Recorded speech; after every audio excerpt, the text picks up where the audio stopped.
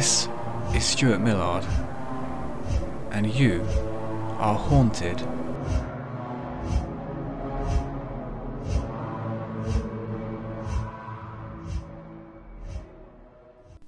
Our first letter comes from Georgie in Nottingham.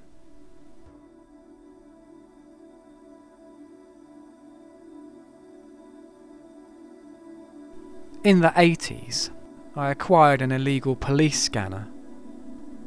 I wasn't a criminal, just a nosy parker.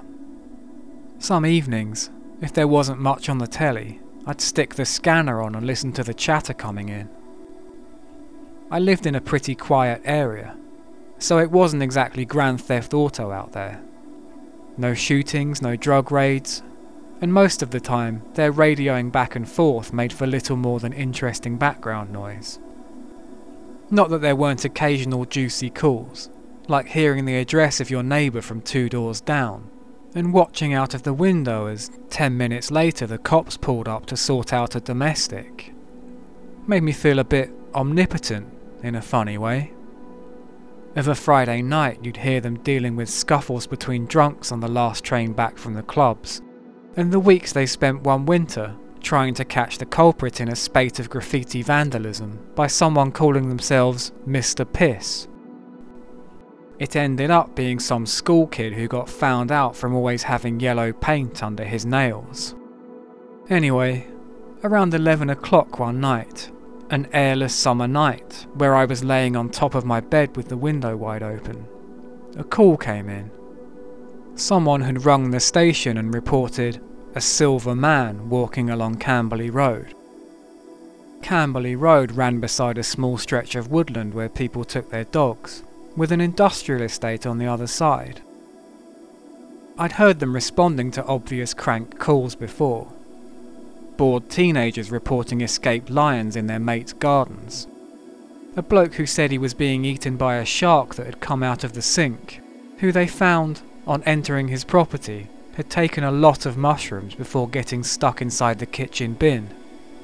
So when the Silver Man call came in, you could hear from the weary, jovial tone over the radios that they knew it was someone either dicking about or who'd been at the cider. The officer closest to the scene was dispatched to check it out. This young constable who'd only been on the job about 6 months.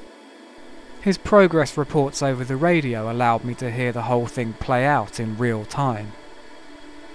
He arrived at the bottom of Camberley where there was nothing out of the ordinary, before proceeding up the road on foot. I remember so clearly, he said, "All's quiet? Nobody around? Over?" But within a few seconds added, "No, hold on. I do see something." What he described was a person standing in the middle of the road, completely still. As he got closer, he noted the figure was a smooth, solid shape, and, I quote, "a man and a half in size." When he shone a torch at it, the light reflected back in his eyes, causing him to look away, and when he turned back, the Silver Man was striding into the woods. Asking dispatch whether he should follow, the young PC was told to wait for backup, but almost immediately, he reported a glow coming from the trees and said he was going in to investigate. This is all pre-body cams, so all there is to go on is that transmission, and his live description of seeing a light in the distance and following it. The scanner was then interrupted by a call from the other side of town. A pensioner who'd gone to bed and swore it had suddenly become daylight outside, just for a moment. It was dark again when they'd gone out for a look, with a noxious smell in the garden, and should they bring the washing in? When I next heard him speak, the copper was noticeably agitated, breathing hard and disorientated. The light, he said, had moved. Once he got within range, it had suddenly gone out, and now appeared to be coming from the trees behind him. Panic was setting in, as dispatch told him backup was almost there and to make his way back to the road. "Can you hurry?" he said. "Please hurry." I was absolutely riveted, sat bolt upright and staring at the scanner, to the sounds of him stumble running through the trees, almost crying in fear, while his colleagues told him to hold on just a few moments longer. Then there was a terrible shriek of, "Oh God!" Calls came ordering him to respond, but there was nothing.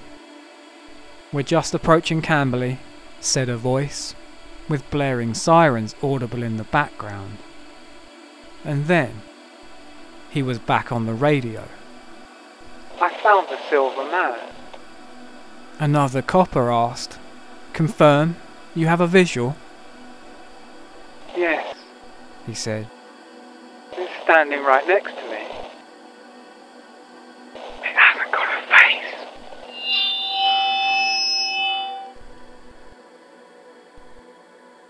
That was the last thing he said.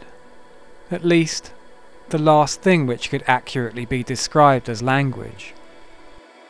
There were a few seconds where nobody spoke, to the point I wondered if they'd switched frequencies. But then, a scream. It was a scream like I'd never heard, filled with guttural fragments and half-formed letters, like a man vomiting out his mind.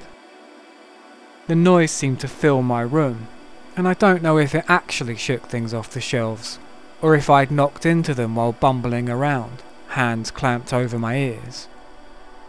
As suddenly as it started, it was over. Silence.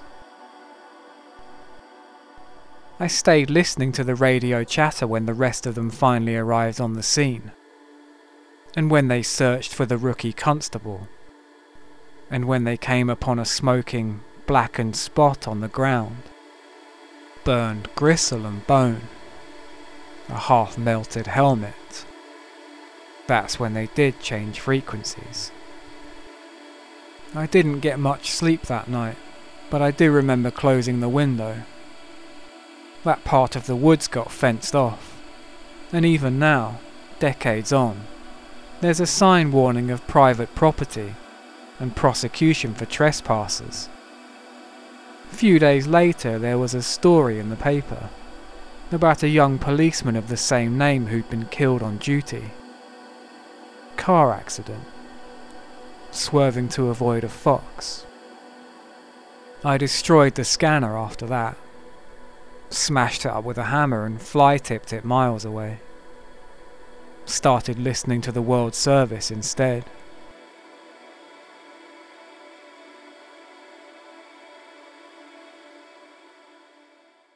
This story was sent in by Andrew C. in Pagham.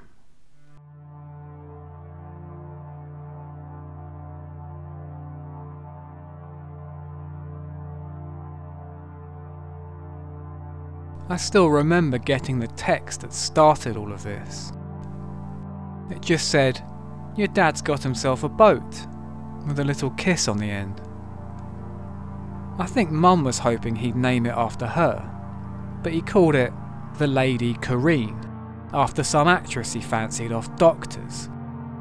I suppose he figured if he ever bumped into her, that would be the perfect icebreaker. I don't think he'd even been on a boat before, but it was just a small one, and at least it got him out of the house. He spent his Sundays doing it up, and it seemed like it might awaken some small sense of adventure in a man who'd only used his passport once, to watch Portsmouth lose in a friendly and bring back some cheap ciggies for his workmates. He wasn't even into fishing, I just think he liked the idea of the freedom. Something just for him. That whole man cave thing. He said of a neighbour, "He's only got a shed, I've got the whole ocean." It certainly made Christmas easier, now that he finally had a hobby, and rather than 3 copies of the same Clarkson book he'd never bother reading, we all got him boat-related presents. I bought a CD of sea shanties, and my sister found this old-fashioned navigation compass, while Mum knitted him a chunky captain's jumper. He particularly loved that, and was still wearing it come New Year. She said he hadn't taken it off once. Still, I think we all assumed he'd get bored with the boat, but he continued to take it out every Sunday, back in the evenings in time for Call the Midwife and feeling refreshed. Then he started going out on Saturdays too, and occasionally during the week. It got to the point I hardly saw him, and every time I went round, Mum would say, "Captain Pugwash is off on the high seas again." She didn't really mind, no doubt glad of the peace, able to sit and do her Sudokus in front of Midsummer Murders she'd seen a dozen times, without having to listen to him banging on about Corbyn. Having kept missing him, I wandered down to the docks one afternoon on the off chance, only to find him tinkering about on the deck.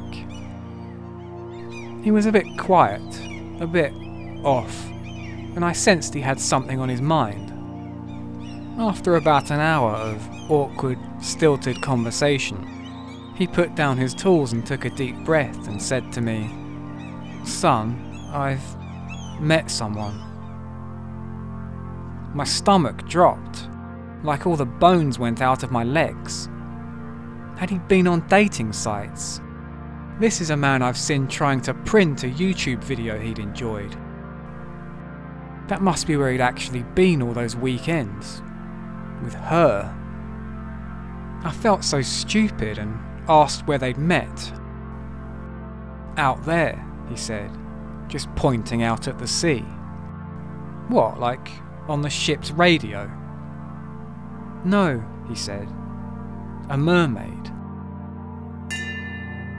As he told it, he was tootling along in the water and saw something keeping pace alongside.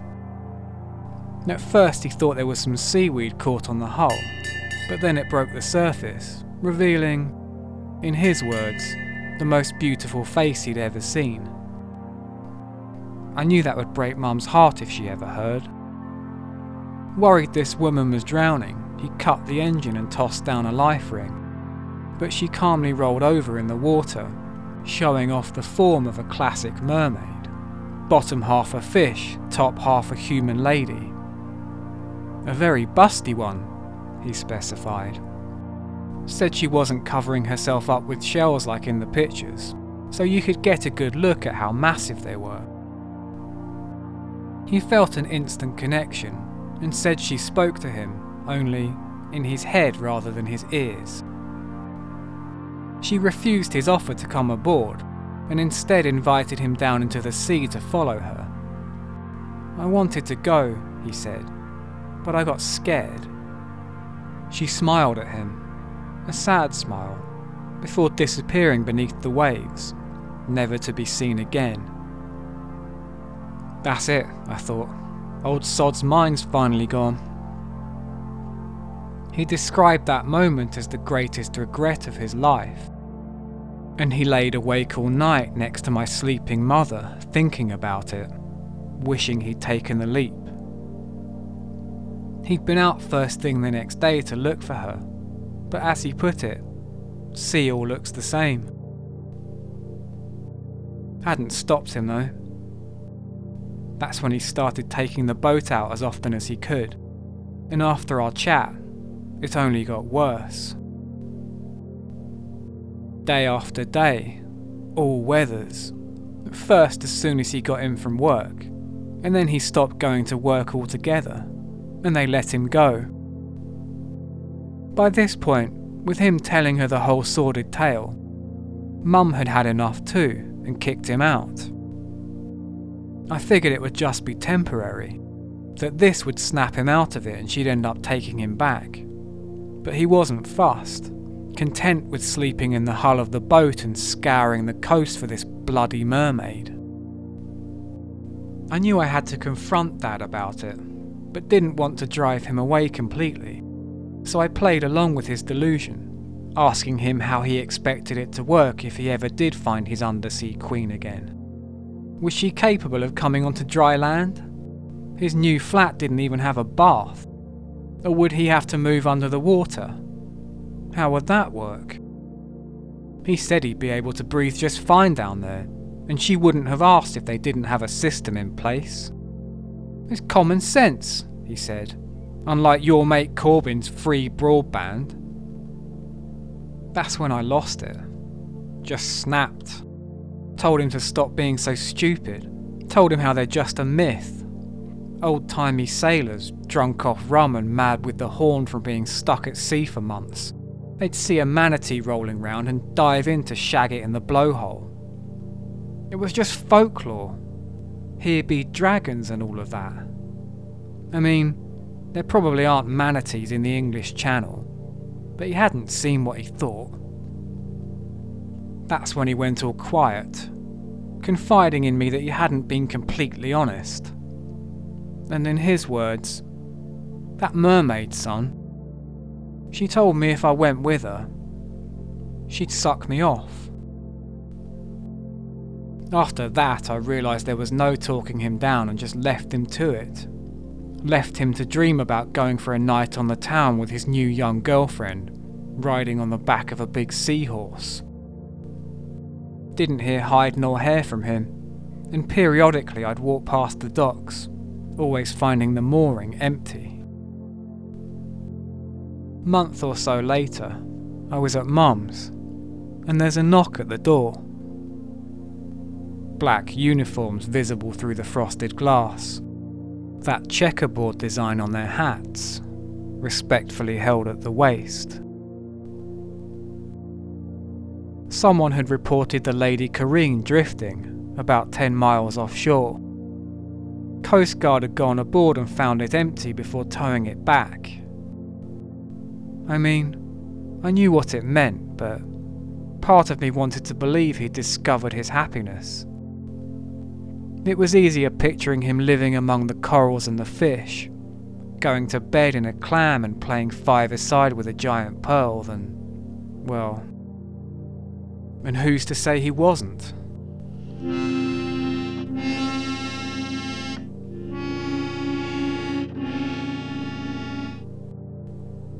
Dad's body washed up about a week later, found by a day trip of deprived kids from London looking for winkles.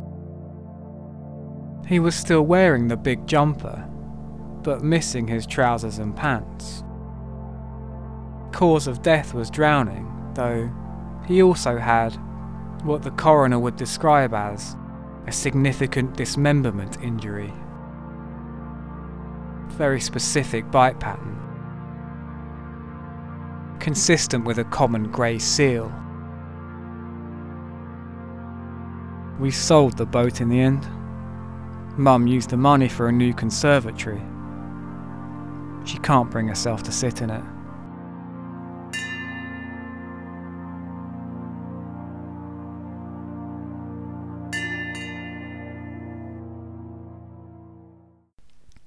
This is from Anonymous.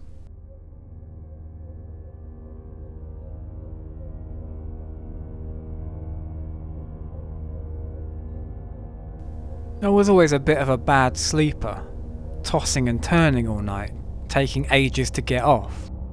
So a mate of mine suggested I get one of those apps on my phone. It's quite clever, tells you how many hours you're getting, what times you woke up, and of course, if you make a noise, it records you so you can listen to it back. Mostly when you play those, it's just blow-offs. I had one that went on for nearly 12 seconds. Made it my ringtone for a bit. Apart from the snoring, I found that, apparently, I sometimes talk in my sleep too. It's always just mumbled nonsense, and you can't understand half of it. People's names or asking where the toilet is. Stuff about pizza. One time I was seemingly very worried about getting fired for bringing the grumbleweeds into the office. But this particular morning, I woke up feeling really rested, checked the log and saw that I'd had almost 9 hours. There was just a single audio file, logged at 20 to 4, 3 seconds long. Thinking nothing of it, I pressed play. I no longer have the file, but I wrote down exactly what I heard. He's sleeping like a baby. Now, even when my face is pushed into the pillow, dead to the world, I know what I sound like. I know my own voice. That was not my voice. I was almost too afraid to sleep the following night, triple checking the door was locked, as it always was, all the windows, even though it's a second floor flat. Eventually I managed to nod off, and the next morning, soon as I get up, I check the app. Another file, 20 to 4 again. This time, almost a minute long. Took me a while to build up the courage to press play. Nothing's gonna wake him. Yeah, he's out like a light. A second voice. There was 2 of them, whoever or whatever they were, so clear they must have been stood right over the bed. And they're talking to each other about me, watching me sleep. They could have done anything. I was completely helpless.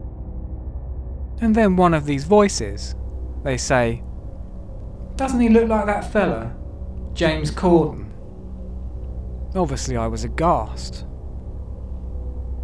James Corden? Why is it, if you're a little bit on the bigger side of things, you always get compared to the only tubby bloke on telly? It's not like everyone with a beard gets, "Cool, ain't you the spit of 16th century founder of Presbyterianism, John Knox?" I don't look anything like him. Fair enough, I put a few pounds on since COVID started, but I do not look like James bloody Corden. My nose is much narrower, my hair's darker, I look more like Colin Farrell. Yeah, not Corden. How many times have you heard a woman go, "Well, you know who's really sexy? That absolute knobber who does carpool karaoke. Oh, come ravish me while shrieking at your own jokes." Fuck off. So I uninstalled the app. I'm not having that.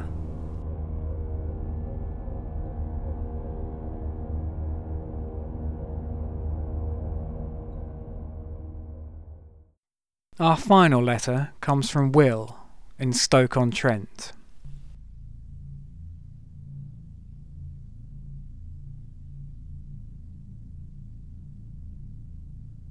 This is about a guy I used to know called Smelly Goth. You know, like the song in Friends. His real name was Angus, but Smelly Goth's what everyone called him, behind his back. That or B.O. Huxtable, or B.O. Baracus, Sir Pongs a lot. Anyway, I was young at the time, 18, and he used to drink in my local. He was always going on about the occult, and would stand at the bar shuffling a pack of tarot cards while waiting to be served, trying to look enigmatic. He seemed harmless enough, if obviously a bit weird, bit of a bullshitter. One time he said he'd blown out the candles on his birthday cake and wished for the death of the monarchy, and within the hour, Princess Di had been killed. Angus had long hair, and one of those leather trench coats that go down to the ankle, like in The Matrix. Those jackets were cool back then, before they got associated with school shooters and people who wank over cartoons. One Friday night, closing time, he invites a few of us back to his flat to continue the drinking. I only vaguely knew the others, but wasn't in any rush to get back to my parents, where I was still living at the time. His flat was interesting, fusty smelling, like the windows had never been opened, and crammed with teetering piles of books and videos. There were posters on the wall of Swedish death metal bands in white face paint, and on top of the telly, a framed portrait of some bald fella. I asked if it was his granddad, and he said, "That's Aleister Crowley, the greatest magician who ever lived. For now." One of the other lads from the pub made a joke about Paul Daniels. but Angus didn't laugh. He tosses each of us a can out of a carrier bag and disappears into another room, trench coat flapping like Batman's cape, and leaving everyone squashed on a tatty old sofa, silently sinking into the cushions. Soon he returns, brandishing these sheets of A4 he says he printed off a website at the library. This was the late 90s. He briefly held out the paper to let me look, but not touch. Some of it had been underlined in biro, and all I could make out was the header at the top, in a red, blood-drippy font. The Ritual of Summoning. This, he says, is what we're all going to try, because it needs 4 people, and the only other people he knows all hate each other and refuse to be in the same room. The rest of us are catching each other's eye, obviously thinking, this'll be a laugh, but he was deadly serious. I ask if we're going to summon the devil, and he tells me to grow up. This isn't a game, he snaps, and tells us, if we do exactly as he says, the ritual will grant him his everymost desires. Angus pulls back a rug, exposing the floorboards underneath, where a pentagram had already been scratched into the wood. Guy from the pub, this old rocker type with a grey quiff, he whispers to me, "Hope he's not going to make us bum each other." Worse than that, he picks up this beaker and gobs in it, then passes it round for everyone to gob in. Disgusting actually, but we do it. Then he splashes it all over the pentagram and makes us sit on the floor, gives us these bits of string. We have to keep it taut, and it's going from one man to the other, sort of criss-crossing over a candle that's in the centre. He lights the candle and reads out this incantation. I can't remember it, but it was something like, "I call you up from hell into my service." Right as the string catches a light and we drop it into the spit, he yells, "I command you!" Nothing happens. I think he was expecting something to rise up through the floor or ring the doorbell, but his shoulders sink in disappointment. I slurp the last dregs from my can and figure it's time to leave. But then Angus suddenly gets this look on his face. "Be quiet!" he goes. So we do. And there is a sound. But it's hard to place. He tells us to find it, so we're all skulking around this flat, tiptoeing from room to room, listening out for God knows what. I even looked in the cupboard under the sink. The old rocker, he's in the bathroom and says, "I think it's coming from here." So now we're all stood in this tiny mouldy bathroom, crowded round the toilet, lid fully closed, and a gentle splashing sound coming from inside. Believe me, the last actual way I wanted to be spending a Friday night was poking around in smelly Goss bog, but by now I had to know. Gingerly, with the tip of his boot, as though there was a bomb inside, Angus lifts the lid. It's a frog, or toad, I don't know the difference. But it was fat and green and looking up at us from the bowl of this disgusting skiddy toilet. He fishes it out with his bare hands, and I can't tell if he's pleased or disappointed. "I was hoping for a sexy succubus," he says, looking right into the frog's eyes. "But you will do?" I thought he'd want us to leave, but he no longer seemed to care whether we were there or not. He puts the frog in a Tupperware box and sinks into an armchair like he's home from a hard day's graft. And in that moment, I find something oddly regal about his posture. Like he sat on a throne rather than a chair.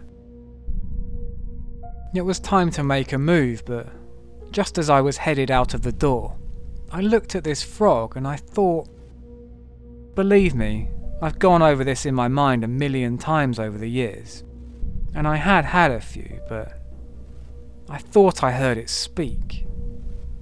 Just one word. Tithe. Never saw Angus in the pub after that. Believe it or not, his numbers came up in the lottery. First we hear of it is when he's in the local paper, holding up a big cheque.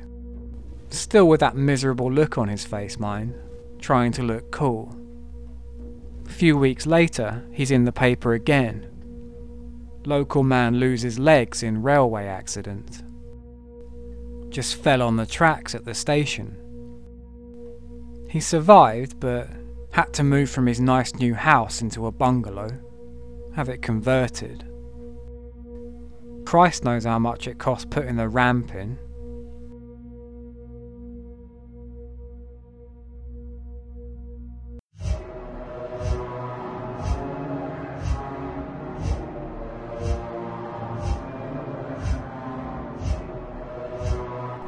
As usual, let's end on some short ones. Margaret Chocolatefinger tells us, I live near the beach, and though I haven't seen it myself, there's talk of a seagull round here, the size of a man. People keep going missing, and the council pay a bloke to sweep its massive footprints off the sand every morning, so I've heard. And from Roger in Anglesey, I did a body swap, but for real. You know those films in the 80s? 1 minute I'm sat in my room, next thing I find myself in the body of Bruno Brooks. I had to present one of his radio shows, and then I got switched back into my own body. Couldn't have been gone more than an hour, but my penis was red raw. You Are Haunted was written, produced and performed by me, Stuart Millard.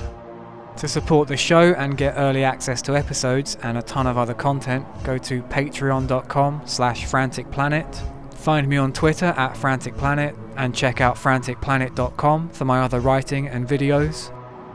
Credit for all music is in the show notes. Before you go, mate, who cut your hair? The bin men? Only joking, mate, it's a lovely haircut.